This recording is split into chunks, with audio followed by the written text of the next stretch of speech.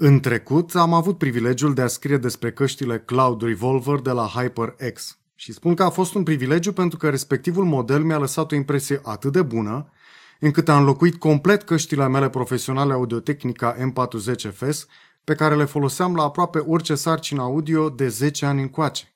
Citiți articolul cu pricina din revista Nivelul 2, cel despre Cloud Revolver despre care vă spuneam, nu doar pentru că este un review al unor căști de excepție, dar și pentru că în același timp conține o expunere a elementelor care mi se par de urmărit în aprecierea unor astfel de căști destinate jocurilor. Vă dați seama deci că în momentul în care am primit la test un alt model de căști de la HyperX, anume Cloud Stinger, am fost extrem de curios să văd dacă acest producător prezintă o consistență semnificativă în ce privește calitatea unor astfel de produse.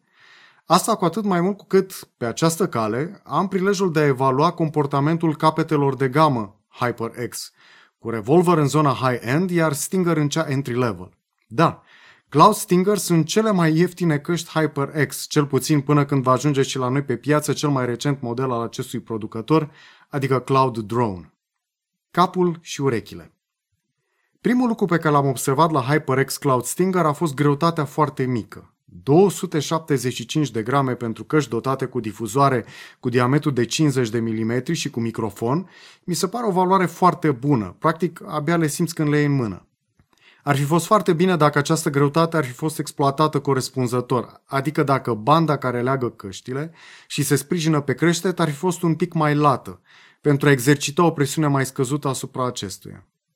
La momentul actual, deși este prevăzută cu un material moale, excelent, banda se simte după vreo jumătate de oră de purtare a căștilor, motiv pentru care, din când în când, am repoziționat-o în așa fel încât să se așeze pe zone diferite ale creștetului meu. După o vreme, gestul devine reflex, astfel încât am folosit cu succes HyperX Cloud Stinger în toate cele vreo 70-80 de ore cât am jucat Enderal, fără a simți niciun fel de inconvenient. De altfel, o altă posibilă sursă de inconfort la purtarea îndelungată a căștilor, adică presiunea pe care acestea o exercită asupra arei din jurul pavilioanelor urechilor, a fost eliminată complet de designul Cloud Stinger, care prezintă atât o tensiune optimă în banda flexibilă dintre căști, cât și o excelentă utilizare a unui material cu memorie plastică folosit în pernițele căștilor.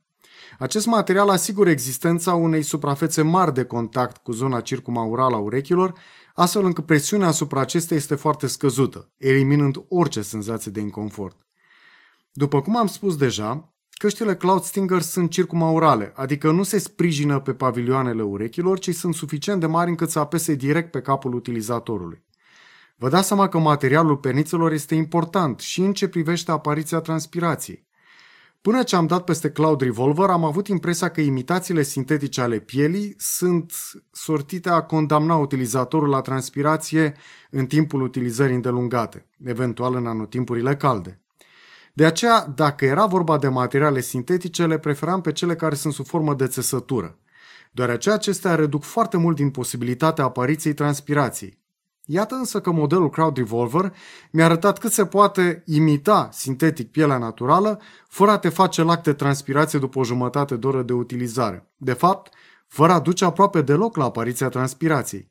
Din fericire, exact același miraculos material folosit la vârful de gamă este utilizat și la modelul Cloud Stinger, motiv pentru care nu am transpirat practic deloc pe toată durata folosirii acestor căști, cu toate că am stat cu ele pe cap până și 3-4 ore fără întrerupere, într-o cameră de 12 metri pătrați în care am nu doar căldura dată tare, dar și un procesor AMD FX 8370 cu TDP de 125 de W și o placă de bază MSI 990 FXA Gaming, care și ea se încinge semnificativ pe aici, pe acolo.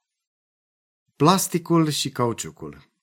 În ce privește estimările privind integritatea structurală pe termen îndelungat a căștilor Cloud Stinger, mă declar optimist. Construcția acestora este foarte simplă, spartană chiar, la modul la care părțile în mișcare sunt puține, iar asamblarea este făcută cu componente de dimensiuni suficient de mari pentru a nu lăsa impresia că ar putea ceda vreodată la uzura mecanică. De altfel, deși nu mă declar încântat de calitățile estetice ale plasticului din care sunt făcute Cloud Stinger, trebuie să recunosc faptul că, sub aspect practic, acesta este ușor, foarte solid, dar rezonabil de elastic și dur la suprafața de contact. Oricât de contradictorii par aceste caracteristici, ele sunt întrunite benefic în structura căștilor Cloud Stinger. Iar puntea ce unește cupele căștilor este ranforsată cu o bandă lată de oțel elastic, asupra durabilității căreia nu am niciun fel de dubii. Cablul căștilor HyperX Cloud Stinger nu este din cele învelite în țesătură.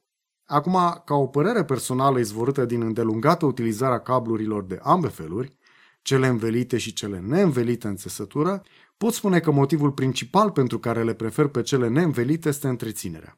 Mi se pare mult mai ușor să menții curățenia unui cablu învelit într-un strat continuu de cauciuc sau plastic, ce se șterge foarte lejer cu un șervețel umed, decât pe cea a cablurilor învelite într-un strat de țesătură care acumulează mizerie în interiorul texturii acesteia.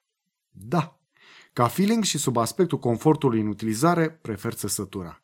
Dar avantajele la capitolul întreținere mi se par mai importante, așa că eu aleg, pe cât posibil, cablurile acoperite cu plastic sau cauciuc.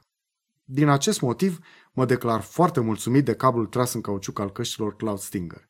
Iar asta cu atât mai mult cu cât este vorba despre un cauciuc foarte moale, cu o textură fină a suprafeței, care aproape că are un comportament mecanic similar cu al cablurilor acoperite de țesătură, fără însă a avea și dezavantajele acestora când vine vorba de întreținerea lor. Un alt lucru care îmi place la cablul căștilor Cloud Stinger este acela că este alcătuit din două tronsoane. Unul de 1,3 metri vine de la căști și este conectat la un al doilea de 1,7 metri, ce funcționează ca un prelungitor. Dacă nu aveți nevoie de întreaga lungime de 3 metri a cablului, puteți deconecta prelungitorul și folosi numai primul tronson. Jocul și muzica. Ergonomia unor căști destinate jucătorilor mi se pare de foarte mare importanță și de aceea i-am acordat un spațiu extins în acest review. Până la urmă îmi dau seama că o cască nu se numește de gaming numai pentru sunet, ci în egală măsură și pentru confortul și ușurința în utilizare. De altfel trebuie să recunosc că nici nu este de tăiat foarte mult firul în patru despre modelul Cloud Stinger de la HyperX în ce privește sunetul. În primul rând, volumul sonor. Puterea de care sunt capabile a o reda aceste căști este foarte mare. Mi s-a întâmplat să am volumul reglat din sistem cam tare în momentul în care am pornit demo unui sintetizator de la Korg. Mă rog, am trecut cu bine peste primul șoc al exploziei din urechi, dar șocul a continuat. Am observat că stingerurile redau impecabil materialul audio, deși acesta conține o foarte generoasă porțiune de bas, atât percusivă cât și melodică. Nu am sesizat absolut nicio distorsiune, nici neclarități la un volum la care în mod normal nu aș fi ajuns niciodată. Vă dați seama că nu am stat mai mult de o jumătate de minut la acel volum sonor, dar acest accident mi-a relevat aptitudinile modelului Cloud Stinger, chiar dacă este vorba de un test de-a dreptul extrem. Revenind la discuția despre comportamentul acestor căști la volum normal, pot spune că în jocuri am fost complet satisfăcut de experiența audio oferită de Stingeruri. Cum am mai spus deja, am jucat întregul enderal cu dânsele pe urechi. Asta și pentru că feeling-ul, imersiunea sunt net superioare în căști. Iar Cloud Stinger au redat fără cusur vocile, ambientul, efectele sonore și muzica din joc. De altfel, testele cu muzică mi-au arătat că Stingerurile acoperă foarte bine întreg spectrul sonor, de la bașii cei mai de jos la înaltele la limita audibilului. De asemenea, sunt capabile a reda corect atât sunetele scurte, cu atac rapid, percusive, cât și pe cele discrete, de fundal, precum cozile de reverberație. Deschiderea spațiului sonor, soundstage, oferită de Cloud Stinger a fost în opinia mea medie, dar asta nu mai raportat la performanța incredibilă a vârfului de gamă de la HyperX, anume Cloud Revolver. În comparație cu orice model cu pretenții din acea zonă de preț, Stingerurile oferă un soundstage foarte bun, astfel încât instrumentele și în general sursele de sunet sunt distincte, clare, ușor de localizat. În materie de medii și bas nu am nicio observație negativă. Totuși, în ce privește calitatea audio, am observații de făcut. În primul rând, frecvențele medii spre înalte nu mi s-au părut tocmai impecabile redate, iar zona de înalte dinspre limita audibilului se putea un pic mai bine ca prezență. Astfel se explică faptul că modelul Cloud Stinger nu dovedește transparența aproape fără de cusura modelului de vârf Revolver. Deci decurge a doua observație, făcută tot în comparație cu același model, față de care Stingerurile sunt mai puțin capabile a da acord detaliat unui instrument. Dar asta, repet, numai prin comparație cu un model aproape dublu ca preț. Relativ la tovarășele de gamă de la alți producători, Stinger sunt la vârf, raportat la palierul lor de cost. O notă bună am de acordat și microfonului cu care sunt dotate Cloud Stinger. Acesta este din cele cu noise cancelling, care elimină zgomotele din mediu.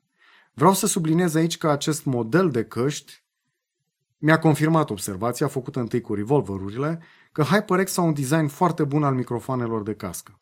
Atât claritatea, volumul, consistent și puternic, cât și capacitatea de a atenua zgomotele ambientale fac din microfonul de pe Cloud Stinger un bun argument pentru folosirea acestora în jocuri și, în general, la comunicarea online. Cloud Stinger, în opinia mea, sunt niște căști de gaming foarte bune, dovedindu-se a fi, atât prin ergonomie și materiale, cât și prin calitatea audio, o excelentă componentă heavy-duty a sistemului unui jucător.